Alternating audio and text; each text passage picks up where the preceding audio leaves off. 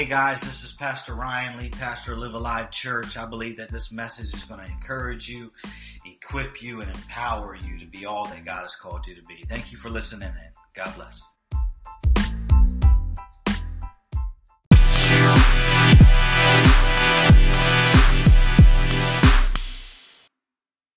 That you fall in love with Jesus even deeper and deeper through this series. That's my heart and that's my goal for this series. It's just an intimate time to go deeper into the scripture and deeper into who God says that you are. And so the message that I've been speaking on is the hand of God for the last 3 weeks. And so now the first message was about the touch of God and about how his power can form you and transform you and how he's made you a new creation. And the second message was about him covering you and how his hand protects you and how his hand guides you and how he leads you and keeps you safe and how he's your fortress when you're weak. And now this third part of the series on the message, the hand of God, I want to speak about the cross and I want to speak about the promise. And it's going to go deeper, and I got to lead you up to what God had given me for it. But if you have your Bibles, I want you to turn your Bibles to the book of Psalms, chapter 22, and we'll go deeper here. Psalm chapter 22. When you're there, say amen. Psalm chapter 22, starting in verse 1, says, my God, why have you forsaken me? Why are you so far from saving me, so far from my cries of anguish? My God, I cry out by day, but you do not answer. By night, but I find no rest. Yet you are enthroned as the Holy One. You are the one Israel praises. In you, our ancestors put their trust. They trusted, and you delivered them. To you they cried out and were saved. In you they trusted and were not put to shame. But I am a worm and not a man, scorned by everyone, despised by the people. All who see me mock. They hurl insults, shaking their heads. He trusts in the Lord, they say. Let the Lord rescue him. Let him deliver him, since he delights in him. Yet you brought me out of the womb. You made me trust in you. Even at my mother's breast, from birth I was cast on you. From my mother's womb you have been my God. Do not be far from me, for trouble is near, and there is no one to help. Many bulls surround me, strong bulls of Bashan encircle me, roaring lions and that tear their prey, open their mouths wide against me. I am poured out like water, and all my bones are out of joint. My heart has turned to wax. It has melted within me. My mouth is dried up like a potsherd, and my tongue sticks to the roof of my mouth. You lay me in the dust of death. Last verse. Dogs surround me. A pack of villains encircle me. They pierce my hands and my feet. I want you to underline that. They pierce my hands and my feet. So I want to speak to you about the hand of God, part 3, the cross and the promise. Let's pray. Father, I thank you, Lord, for your word. I thank you, Father, that your word is already anointed. Father, I pray that today, God, that we would hear you on another level, experience your power on another level. God, that you would take us deeper into your word. Father, that we would be filled to overflowing. Father, that you would teach us who you are through the scriptures, Father, as we listen to your word and we hear your word, Father. Father, I pray your word will go out with power to transform us, to take us deeper into an intimate level with you.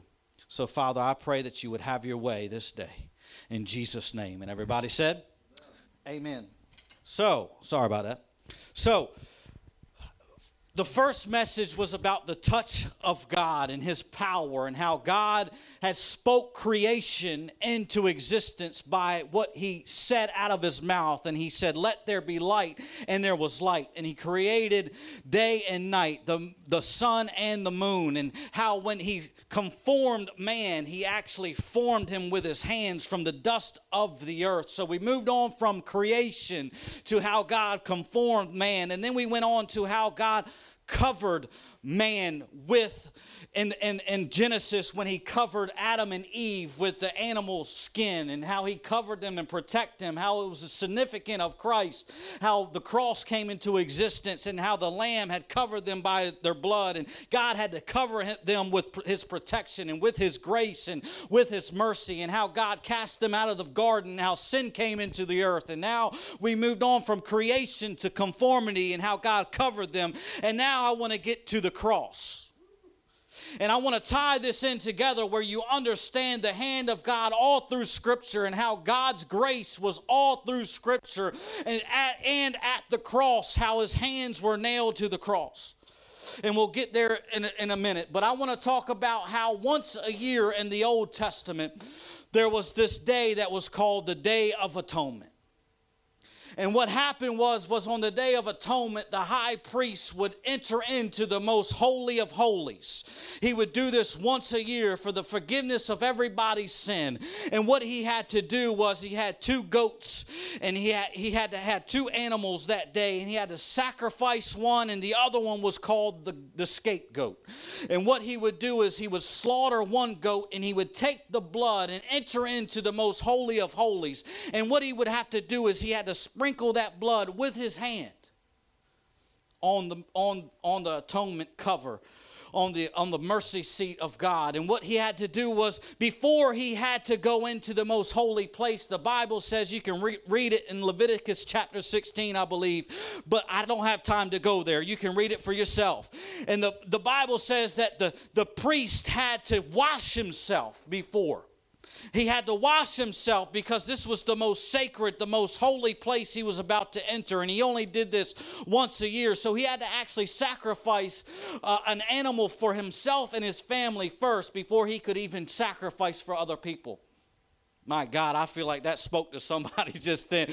I feel like that God has to get us to a place where we have to sacrifice for ourselves, sacrifice for our families, sacrifice for the call of God that is on our lives. That way, if we can sacrifice for ourselves first, we can move on to another level and be there for other people and help other people and that are struggling and who are bound. And that way we can help them be who God has called them to be. And now he goes and he washes himself, and he has to put a linen cover over his body, and then he had to put a turban on his head. And so what happened is that he slaughtered the animal. He had to take the blood, and he had to go past the Holy of Holies in order to put the blood on the atonement cover. And when he did that, he had to get done that, and then when he was finished with that, he had to come back out of the Holy of Holies and still take the blood. And the Bible says when he took the blood of the goat, he had to, the other scapegoat that he didn't slaughter, he had to take the blood and he laid hands on him.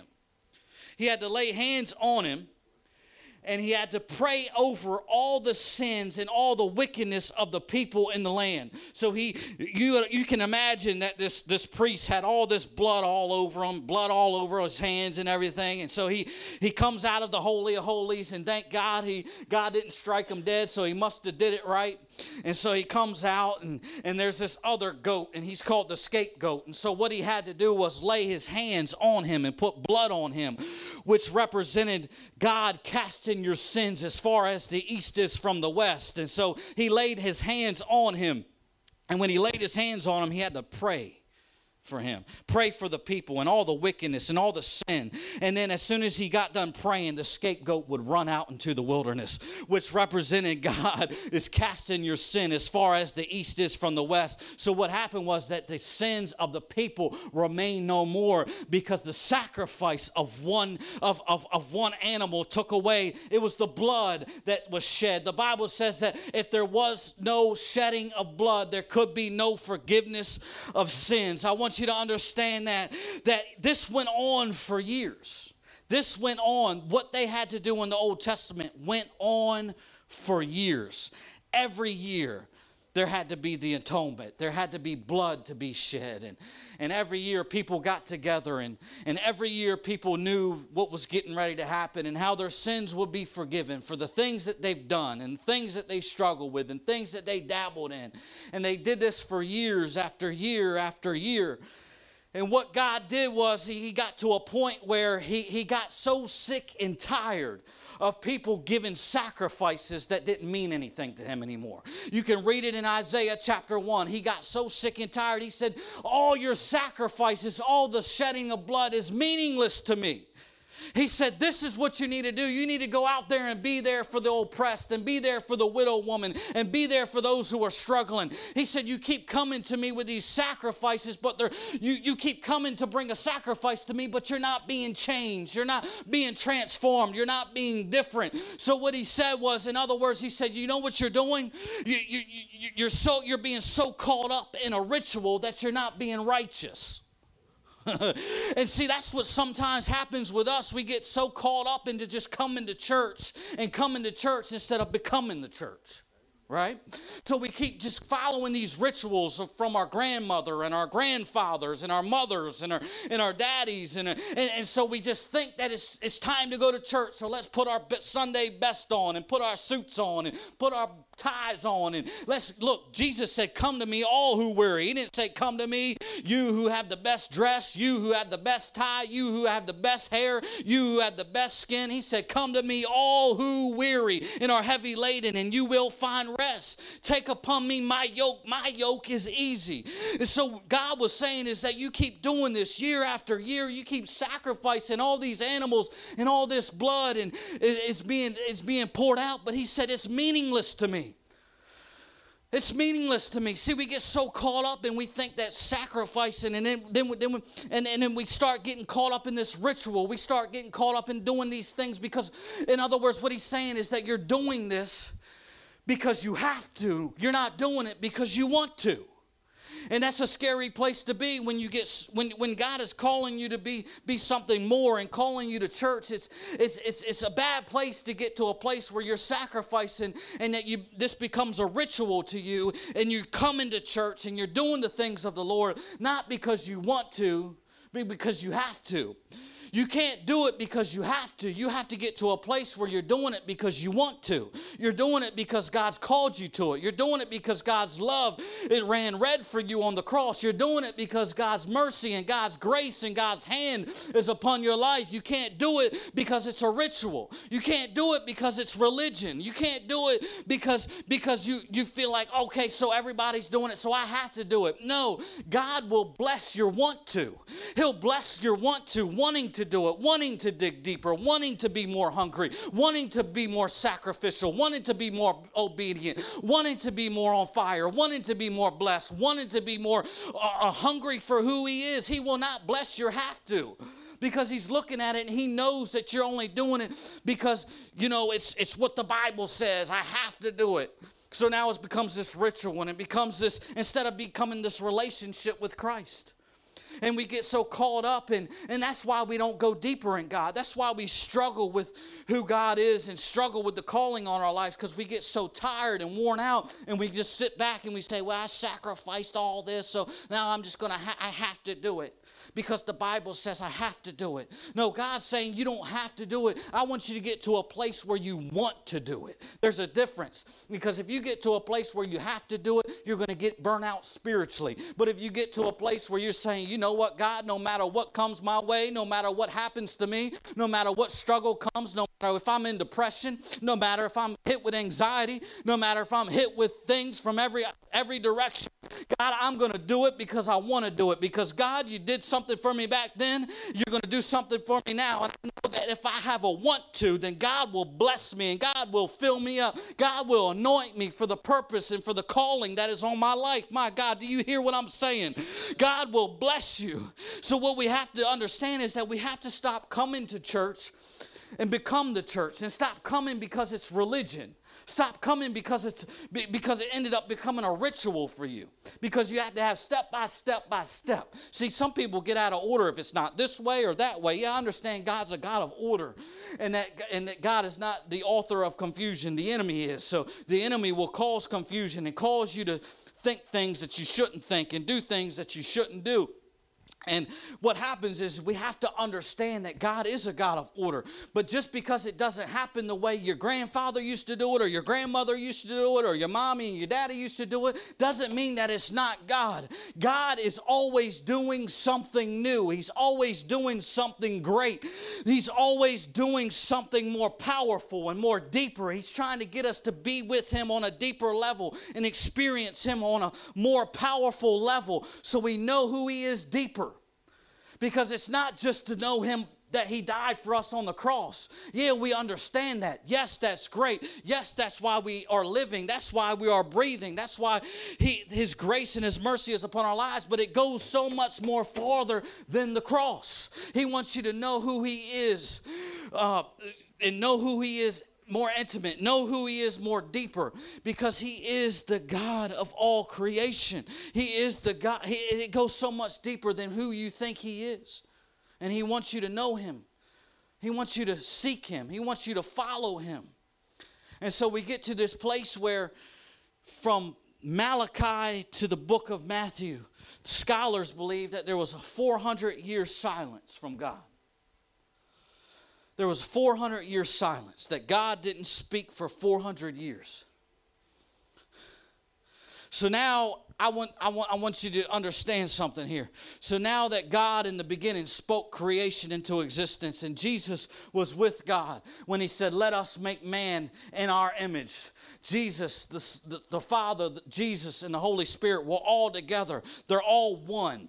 And so God spoke into existence creation. He formed man and he covered man. And now we come to the cross. We come to the cross and we understand that now that, just like I talked last week, how God said, now that you're cast out of the garden, now that I can't physically be here with you, I'm going to be spiritually with you. And now you're going to be used as my hands on earth to get things done. And now guess what? There was a 400-year silence from the book of Malachi to the book of Matthew. And what God was trying to say is that I'm tired of the sacrifices. I'm tired of you guys not doing what I've called you to do and not being obedient. Now I have to send my son to get what I have to do to get done what you can't do. In other words, he said, I have to send my son to do for you what you can't. He said, I have to get my son to come to the earth. The Bible says that he humbled himself to the point of the cross, to the point of death. In the book of Philippians chapter 2, you can read it. And it talks about how he humbled himself and he sent his son to do what we couldn't do anymore. And Jesus went around healing people. When he went around performing signs and performing wonders and performing all these things. Just when he was a little boy, he even said, I'm about my Father's business. Do you understand? He even said that even when he got baptized and God affirmed him as his son and said, this is my son in whom I am well pleased. And even Jesus, the Bible says that he went about preaching the gospel, preaching about the kingdom of heaven. So he ended up preaching about who he was. And the Bible says that he went around preaching the kingdom of heaven is near. You want to know why he said he was going around preaching the kingdom of heaven is near, David? It's because he was the kingdom of heaven. He was there. He said, the kingdom of heaven is near. Repent. In other words, he was saying that I am the kingdom of heaven. That's why he said he is near. He was bringing heaven to earth. He was bringing himself to earth to be the sacrificial lamb of God, just like the 1 year of atonement had to take place. And we come to the scripture in Psalms chapter 22 where this is a prophetic calling. This is a prophetic insight of King David writing this and penning this scripture where Jesus had cried out on the cross, my God, why hast thou forsaken me? And that's exactly how David starts off the psalm. And it's a prophetic eagle-eye prophet who just went down, and I could see him now as he's standing there or sitting there, and he's looking upon the horizon, and he's seeing into the future, and he sees his king, he sees his Savior. He sees the one who's to come, and he sees the one who's to change the world, and he sees the one who's supposed to bring deliverance. He sees the one who's supposed to be the sacrificial lamb for all of creation. And he begins to pen these words, and as Jesus is on the cross, we look at this scripture and we feel like King David is really going through it, but yet he was seeing Christ on the cross. And he said, my God, why hast thou forsaken me? And Jesus was going around, the Bible says, preaching the kingdom of heaven is near. And so now that God said, yes, I'm going to use you to be my hands on earth, to do things and to get things done. And the priest had to do everything with his hands for the ritual, for the sacrifice of the atonement. God says, now I want to bring my son to the earth so I can really do what I've promised. So as he sent his son to the earth, Jesus, the Bible says, he goes around performing miracles after miracles. See, this was the problem. In the Old Testament, everybody was looking for a sign. God revealed himself in the Old Testament through signs and through wonders, is what I talked about last week, Beth. And how God revealed himself as a cloud by day and fire by night, and how he led the children of Israel out of Egypt, and how he showed up to Moses in a burning bush, and he revealed his power and revealed himself through Elijah the prophet and called down fire from heaven, and there's many more things, and there's types of Christ all throughout Scripture. There's a type of Christ like Moses who scholars say he's a type of Christ in the Old Testament, and how Moses called his people out of Egypt and delivered them into salvation, into the promised land. And we know that King David is a type of Christ, who he's a king like Jesus, and then we see Joseph throughout Scripture, how he's a type of Christ, and how he went through everything he went through, and how he was betrayed by his brothers, and he was thrown into prison, and then became second in command of Pharaoh. And we know that Jesus is sitting at the right hand of the Father. And we tied all that stuff in, and we get to this place where now Jesus goes around and says, you know what? I have to do for you what you couldn't do. So listen to me. The Old Testament God revealed himself in the Old Testament through signs, but God revealed himself through the New Testament through his Son. You see me? God revealed himself through the Old Testament through his signs, but God said, I'm tired of just revealing myself through signs. Now I'm going to reveal myself through my Son. So now Jesus is a little boy. He's saying, I got to be about my Father's business, and I got to do what my Father has called me to do here on earth. So the Bible says that he went around, and when he went around, he was touching people with his hand, and the Bible says that even Peter's wife was sick, and he went there and laid hands on Peter's wife or Peter's mother? It was one of them. I think it's Peter's mother, I think. And he laid his hands on her, and because she had a fever, and she was made well. And then there was a guy with a shriveled hand, and he stretched out his hand, and he touched his hand, and he was made whole. And even the little girl that was 12 years old who was laying there that they thought was dead, Jesus had to get everybody else out of the room to bring people of belief in the room, because you can't go into a room with unbelief to try to pray over people. You got to get the unbelief out of the room and get those who are believers who believe in the power and the touch of God. And so he got them into the room, and they said, Jesus said, why are you crying? She's not dead. She's just asleep. And he touched the little girl, and she was raised back up from the dead. But here's what I want to get to. Here's what I want to get to is that so the Old Testament, God revealed himself through signs, right? We understand that. God revealed himself in the Old Testament through signs. And in the New Testament, he revealed himself through his Son. So what happened is the Pharisees and the Sadducees, who were still living by the law, when God was made flesh through Jesus, they went to Jesus, the Pharisees and the Sadducees, and pretty much said, if you're God, show us a sign.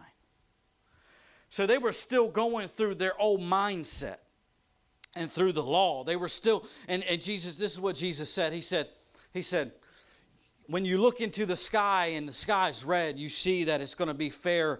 It's going to be you know that by being on the water. You know it's going to be a fair day, and so he went through that, and he said, you're this adulterous generation. You're looking for a sign, but the only sign that's going to be given is the sign of Jonah, who was swallowed by the whale. And so, what he was saying is that you're still looking for signs, but I'm the one that's standing in front of you. I am the sign.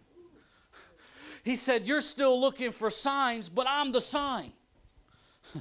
You're still looking at the law. You're still looking at those things. But if you understood what the scriptures say, how in Isaiah said that he will be born of a virgin, and they will call him Prince of Peace, and they will call him Comforter, and they will call him Counselor. If they understood the scriptures, they would understand. See, what happened is that the Pharisees and the Sadducees were looking for a king. They were looking for a king who would physically, in the flesh, set up his kingdom on earth right there. But what Jesus said is that you're still looking for a sign when the sign's right in front of you. Understand? And that's just like how we are sometimes. We're always, you ever fleece something, or you ever been like, God, I need a sign. I need a sign. And God's like, my sign is right in front of you. It's my word. And you try to get confirmation through somebody else, which that's fine and good. That's good. God uses people for confirmation. But we're the same way sometimes. And we're just like, God, give me a sign. Like, if that's the girl for me, give me a sign. If that's the boyfriend for me, give me a sign. You know, God, if this is the job you want me to take, give me a sign. You know, God, if that's the car you want me to have, give me a sign. You know, God, if that's the house you want me to buy, give me a sign. It's like we're always looking for signs, just like the Pharisees and the Sadducees. And they were like, if you're really God, show us a sign. He said, but the only sign that you'll be given is the sign of Jonah. In other words, he was pointing them to him and how Jonah was swallowed up by a whale for 3 days and spit out in Nineveh. In other words, he was saying that I am the sign. I'm the one that is going to be in the tomb for 3 days, but on the third day I'm going to rise again. And you guys keep looking for a sign, but I am the sign right in front of your eyes. Even Pilate, when Jesus was bound by his hands and he was taken to Pilate, even Pilate looked at him and said, what is truth? Jesus told him that everybody is on the side of truth. And Pilate looked at him and said, what is truth? If he only understood that truth was standing right in front of him. Truth was standing right there in front of him. If he only knew and he only could understand it, they were all looking for a sign. They were looking for this king to come in, a glorious warrior, to come in on horses and chariots and set up his throne on earth and set up his kingdom on earth. But God was saying, you keep still looking at the physical when I'm trying to do something spiritual. You keep trying to do all these rituals when I'm trying to cause you to go deeper in me and righteous with me. See, I have to do something because of what happened in the beginning in the garden when sin came into the earth. So now I have to send my son to be that one at one-ment, that atonement, that sacrifice. See, watch this. Watch this. They were looking for the sign of a king to set up his throne on earth. But the sign was right in front of them, right? You can't have an old mindset and expect new revelation. An old mindset will keep you from new revelation. They were so blind by the law. They were so blind by their rituals and by the things they had to do and the high priest and all that they had to do and all the things that they had to get done. And so now the hands, I want you to get me, I'm about to wrap this up. Now the hands that formed mankind and the hands that protected and now the hands that provided are now nailed to a cross. Even though his hands were nailed to the cross, He was still providing a helping hand through redemption and the forgiveness of sins. It still was the hand of God who still provided you to have a clean slate, who still provided for you to be a new creation, who still provided for you to have hope in a future, who still provided for you to have a new future and provided all of your needs according to his riches and glory. And because of the cross, even though his hands were tied down and his hands were nailed to a cross, he was still performing a miracle. He was still performing a sign. He was still performing his wonders on earth. They even thought that it was all over with. They thought it was all over. The Pharisees, the high priests, the Sadducees, they all thought it was over. Yeah? They all thought it was over. They nailed him to a cross and they said, now we got rid of him. Now we got rid of him. He can't touch nobody no more. He can't heal nobody no more. He can't raise the dead no more. Look at him. They mocked him on the cross. God's hands were nailed to a cross. The hands that form mankind, the hand that protects you, the hand that provides for you. They thought they got him. And they laid him in a tomb for 3 days. And on the third day he rose again. They really thought that he was done. But the Bible says in John, said that when Peter and John ran to the tomb, guess what happened? The linen that was around his body was in one spot, and the linen that was around his head was folded by the hands of Jesus in another spot. In Jewish tradition, and you may have heard this before, but Jewish tradition teaches us that when you would go into a restaurant or you would go somewhere and to get fed and go somewhere to eat, what happened is that if you went to somewhere and after you were done eating, they would take their napkin and they would fold it and set it to the side as a sign of saying, I'm coming back because this was good and it was good service. They would fold it with their hand nice and neat and set it off to the side. So that's exactly what Jesus was doing. He said, you know what? Death, where is thy sting? Grave, where is thy victory? He took the linen that was around his head and he folded it up and he set it right there at night and nice and neatly folded and set it to a side. In other words, he was saying, you know what? You thought you had me, devil. You thought you had me, enemy. But guess what? I'm coming back. I'm coming back to be there for my people. I'm coming back to provide for my people. I'm coming back and I'm sending the Holy Spirit to the earth to be with you, to provide for you, to be your comfort, to be your counselor.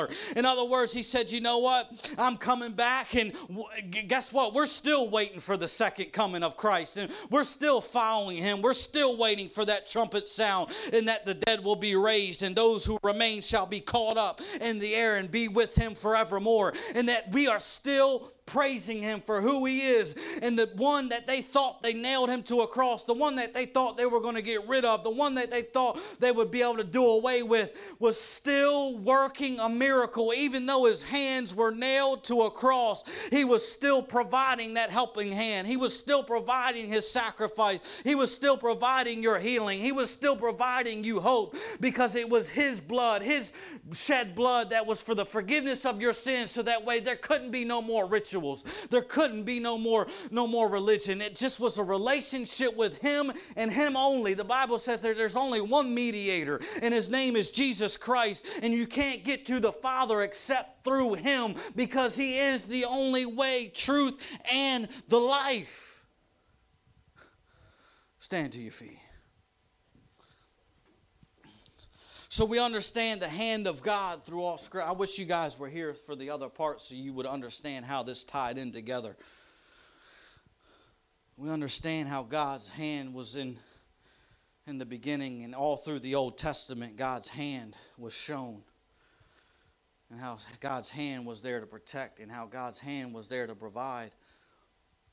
And God got to a place where he said, you know what? I have to do this on my own. And he sent his son to be the ultimate sacrifice, to shed his blood for us, for the forgiveness of our sins. But now that Jesus was raised from the dead, and that napkin that he folded was the sign of him coming back, we now have victory in every area of our lives because of what he did on the cross, because of what he's doing for you now. Sometimes we get to that point in our lives where we feel like we're weighed down, we're bogged down by we have to do this, we have to do that in order for people to like me, or we got to do this to fit into the crowd these days, or we have to act a certain way, we have to talk a certain way, we have to dress a certain way. But when you come to the cross and you realize for what Jesus has done in your life, doesn't matter who you are, what your background is, what you've been through, what your skin color is, it doesn't matter. Jesus died for all and once for all. We no longer have to live and have an old mindset like the Pharisees used to have, and how they had that one mindset like, I have to look for a sign.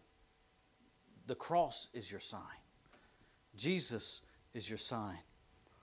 The hand of God that was nailed to the cross for you and I was still providing a miracle, was still performing the promise that he has spoken from the beginning.